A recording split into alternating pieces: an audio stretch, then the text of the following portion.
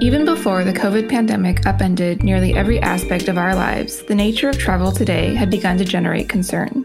And we, from inside the travel industry, have had a front row seat to the shift of focus towards sustainability and the ethics of who benefits from tourism.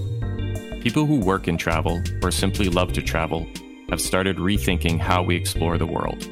Of course, now we're in the eye of the storm, so to speak.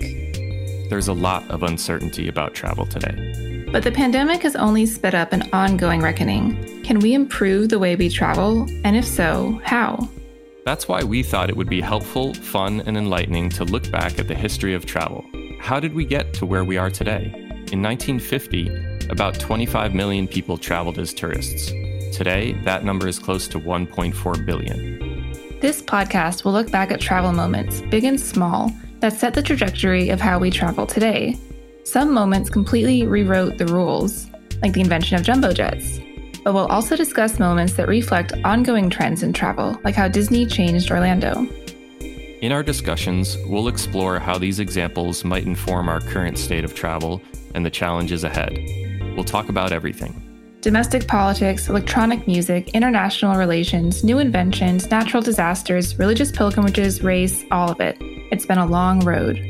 As veterans of the travel industry, we'll also be keeping you up to date with snapshots of what the travel landscape is looking like.